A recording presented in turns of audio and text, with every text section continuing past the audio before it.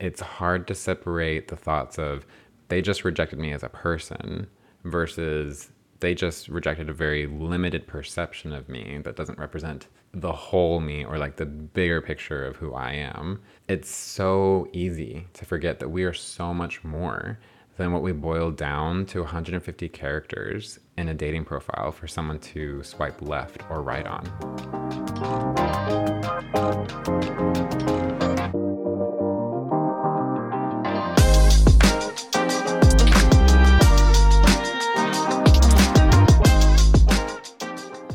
Hello and welcome to the podcast, to another episode of Queerly Overthinking. I'm your host, Adam Harper, and in today's episode, I'm going to be sharing my hot take on dating and relationships.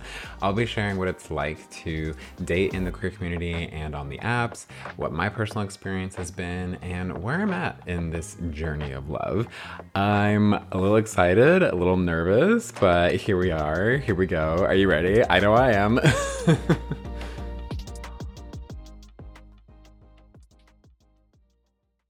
You know, it's so funny. As I was typing up the outline for this episode, I was sitting in Starbucks because obviously iced coffee. And as I was just starting to type, Katy Perry's song Never Really Over comes on the radio. And all I could do was laugh. It was such an ironic moment, you know, when like that song comes on the radio and it's just like it happens to tie into whatever you're doing or feeling or thinking about. I love her, by the way. I did a little 24-hour trip to Vegas to see her. I took a Wednesday and Thursday off and flew in, checked in, changed into my concert outfit, had the best night, and then the next day checked out and flew back to Dallas. Anyway, this episode, truthfully, has been one that I wanted to do for a while, but I didn't feel quite ready to do it. I feel like there were still things that I wanted to quote unquote overthink and process before I felt like diving into the topic of dating and relationships, but I feel ready. I'm still a little nervous, but I wanted to share my thoughts on this rather personal topic. The first thing I wanted to mention is that there is such a uniqueness to the landscape of queer dating. I actually had a conversation about the differences and similarities between homo and heterosexual dating, between the dynamic of getting to know someone off the bat to the way that you first connect with them on an app or in person. Many of us, I'm sure, are familiar with the big players in the app world, Tinder, Bumble, Hinge, and more. Funny enough, a majority of them are owned by the same company, and it's basically a choose your own adventure in how you want to approach your online dating experience. The two more popular or well-known apps in the LGBT community, more so the ones geared towards mass-presenting individuals, are Grindr and Scruff. Two of the more prominent differences between these apps compared to mainstream apps is the main way that people interact with one another. It's not necessarily swiping and matching. It's based on who's nearby, and everyone's profile is in a scrollable grid, and you can message anyone without having to, again, swipe or match to start the conversation. But granted, not everyone responds. The other difference, as that kind of ties into the first one, is that it's based on geolocation. So instead of saying this person's 30 miles away, it could say this person is 30 feet away. I've sometimes seen it where it says this person is 7 feet away from you. Yeah, it's a little wild. I've definitely had to be careful, not just on these apps, but other apps that use your location. This is your PSA. Y'all be aware of what information you give out to apps, specifically your location. Aside from the digital aspect of queer dating, I want to talk about more so how the queer community preaches love and acceptance for all. There is a lot of work that still needs to be done in our community outside of that. This isn't new. It's, I feel, prevalent and exposes itself even more when it comes to interactions and dating. People have types, people have preferences, people have things that they're into and that they're not into. This, unfortunately, can seep into being racist, shunning people who are HIV positive, being transphobic, misogynist, body shaming, just to name a few.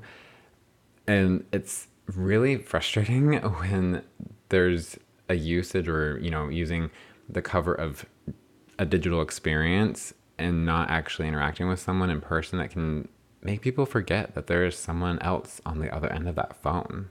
Who knows? I might do a whole episode on how I've had to work through rejection when I feel like someone's rejected me on an app or when I need to express disinterest. But the reason I wanted to mention this is that there are very real and deep rooted stereotypes and biases and stigmas in the community. Anyone who is familiar with just online dating in general, rejection can feel deeply personal because it feels like maybe you're putting yourself out there, a small part, a big part, and it's hard to separate the thoughts of they just rejected me as a person versus they just rejected a very limited perception of me that doesn't represent the whole me or like the bigger picture of who I am. It's so easy to forget that we are so much more than what we boil down to 150 characters in a dating profile for someone to swipe left or right on. Okay, so that was a brief look into what it's like to be on a queer themed dating app, but truthfully, that is just the tip of the iceberg when it comes to dating. And I could dive so much more into various aspects of the digital side of things, but I want to expand on what challenging environments we have to work through and the formations of love and intimacy concepts. If you've listened to previous episodes, you may know I grew up Mormon and also grew up in a relatively conservative community. Definitely check out those episodes 2 and 3 of the first season for a brief intro into my background. But this greatly impacted my ability to date. And I'm not the only one who's experienced this. Countless people who grew up or who are currently growing up in belief systems or communities where it is not widely known or accepted to be gay or queer, at least for me, I didn't know what dating looked like in my community. And I hid behind the Mormon guideline for teens to not date until 16. And even then, it, was suggested to do group dates instead of single dates. But I still had to do my church service mission, so I didn't really focus on dating till I was in my early 20s. When you think about it, where do we usually get an idea of what it looks like to date people? My first thought is media, movies, TV shows, books, and more. Thinking back on my childhood, teenage years, and young adulthood, I can't remember ever seeing anything remotely related to a gay rom-com. Two gay men having their first encounter at a bookstore or a coffee shop, the butterflies when one asks the other out on a date, seeing them across the dinner table and having a conversation, wrapping up the night with a walk under the city lights. Genuinely, I don't think I ever saw something remotely similar to that until recently, within the last 5 or 6 years or so. So where does that leave people like me? Well, to put it bluntly, explicit content is often how queer people are exposed to any semblance of on-screen interactions between people of the same gender. Something for all you parents out there to consider. It's not a question of if your kid comes across explicit content, it's a question of when. And will you be a safe and understanding person for them to talk to about it with? I'm not going to get into the logistics of that industry or shaming performers or workers who willingly pursue a career in that industry. What I will say is that explicit content can have a huge impact on the formation of the concept of intimacy, love, respect, and connection for anyone. And the level of work that it takes to build those concepts is the same level of effort, if not more so, to deconstruct that and rebuild those perceptions. I'm covering a lot of really intricate points from a high-level perspective, so let's pause for a second and take a step back to reflect on everything I've shared thus far. Having never been exposed to queer dating behavior growing up, many people find any semblance of that through explicit content. That, in turn, can build unhealthy concepts of love and intimacy, personal appearance expectations, that one's a huge one, and harmful preference biases. All of this then leads to the point I'm attempting to convey, that many people in the LGBT community are simultaneously forming, deconstructing, and reconstructing what it means to date, have a relationship, be physically intimate with someone, all while, depending on where you live, are just trying to survive and thrive and just be themselves.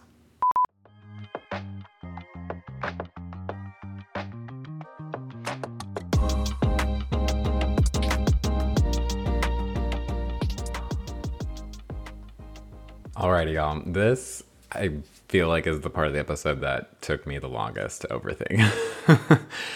Well, I mean, with everything that I've shared, I'm sure you're curious to know what my dating life has looked like, right? As of recording this, I have seriously dated or been heavily involved with a couple people. But between those, I've had several quote unquote romantic flings that lasted a few months at a time. Each interaction, I feel like I've walked away learning something new about myself and how other people think and react to life in different situations. I feel like it's really easy to put on those rose colored glasses and think this is perfect, or I'm doing the thing, I'm dating someone, or this is just what I always pictured it would be like, especially when you think about what Hollywood says dating should look like. I think that's something I'm guilty of a lot, actually. Sometimes, though, I'll take it to the extreme opposite and find any reason to shut it down. Often I tell my friends something along the lines of, so I met this guy, he's cute and all, but I don't think it's gonna go anywhere. I'm looking at you, Cass. She's always calling me out, which I appreciate. But in all seriousness, from my past relationships and experiences, I think I trust and invest in someone really quickly. So my response of it's not going to go anywhere, I think is an emotional trauma defense response to not allowing myself to open up as quickly to someone. But I am working on that. Y'all, therapy, I cannot recommend it enough. But as for right now, I am single and I'm really happy with that. To me, dating and the apps can help you figure out what you want and what you don't want. And right now, what I want genuinely is to focus on myself and direct my energy towards myself, towards the things I'm passionate about, and heavily invest in myself. I recently took a 90-day break from the dating apps, and it just felt so liberating. After that 90 days, I did re-download them just to see what I was, if I was missing anything. I can genuinely say I don't feel like I am. I started to feel like a commodity, and that felt gross to me. I'm not saying everybody feels that way. I'm not saying that's how I feel every time I'm on them, but it just felt like I was putting myself up for someone to say yes or no. And I just didn't want to have to think that or feel that by any stretch of the imagination. So as of right now, I don't have any dating apps on my phone. I may download them intermittently when I travel to network with people in the area, which I actually really enjoy. I mean, that's how I've met some pretty amazing people in my life, to go to a conference or a convention and just say, hey, are you here for the same thing? What are your thoughts? Let's talk about it. Let's grab lunch. Let's hang out. I have genuinely appreciated being able to do that with the apps and being able to make amazing friends that way. But on a regular day-to-day basis from home, I feel so much more confident in myself not having the apps on my phone. I feel like the people who see me and interact with me get a much larger perception of who I am, and I feel more valued that way. Additionally, I want to emphasize how grateful I am for the recent lessons that I've learned from dating, specifically in choosing myself, choosing what I want, learning to express what I want, learning how to say no, deconstructing more of my people pleasing nature. Y'all, that one's really hard. So many things, all related to making myself more a priority. I'm going to chalk that up to maybe something in childhood of learning to people please, but that may be a whole nother episode all on its own. The point I want to land on is yes, I would love to have a romantic relationship with someone, but what does that look like? I think it's different for everyone and different than what we've been exposed to in the media.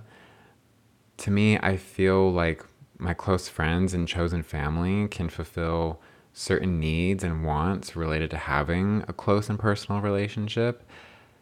I would say I'm hoping to eventually find someone who fulfills more the physical side of a relationship. I'm also hoping to find people in more in-person situations at social events. I feel like you get to see more of how someone actually is in person rather than through a phone, photos, and text messages. A side note, as an extroverted introvert, this takes a lot of courage and confidence and mental energy and preparation to attend social events more than I already do. I love staying home. I love playing video games. I love watching movies and TV. I just love working on personal projects. So to actually get excited about something that I want to go do, whether it be a hobby or a social event, and to mentally prepare myself for that, it takes a lot of courage and confidence and mental energy.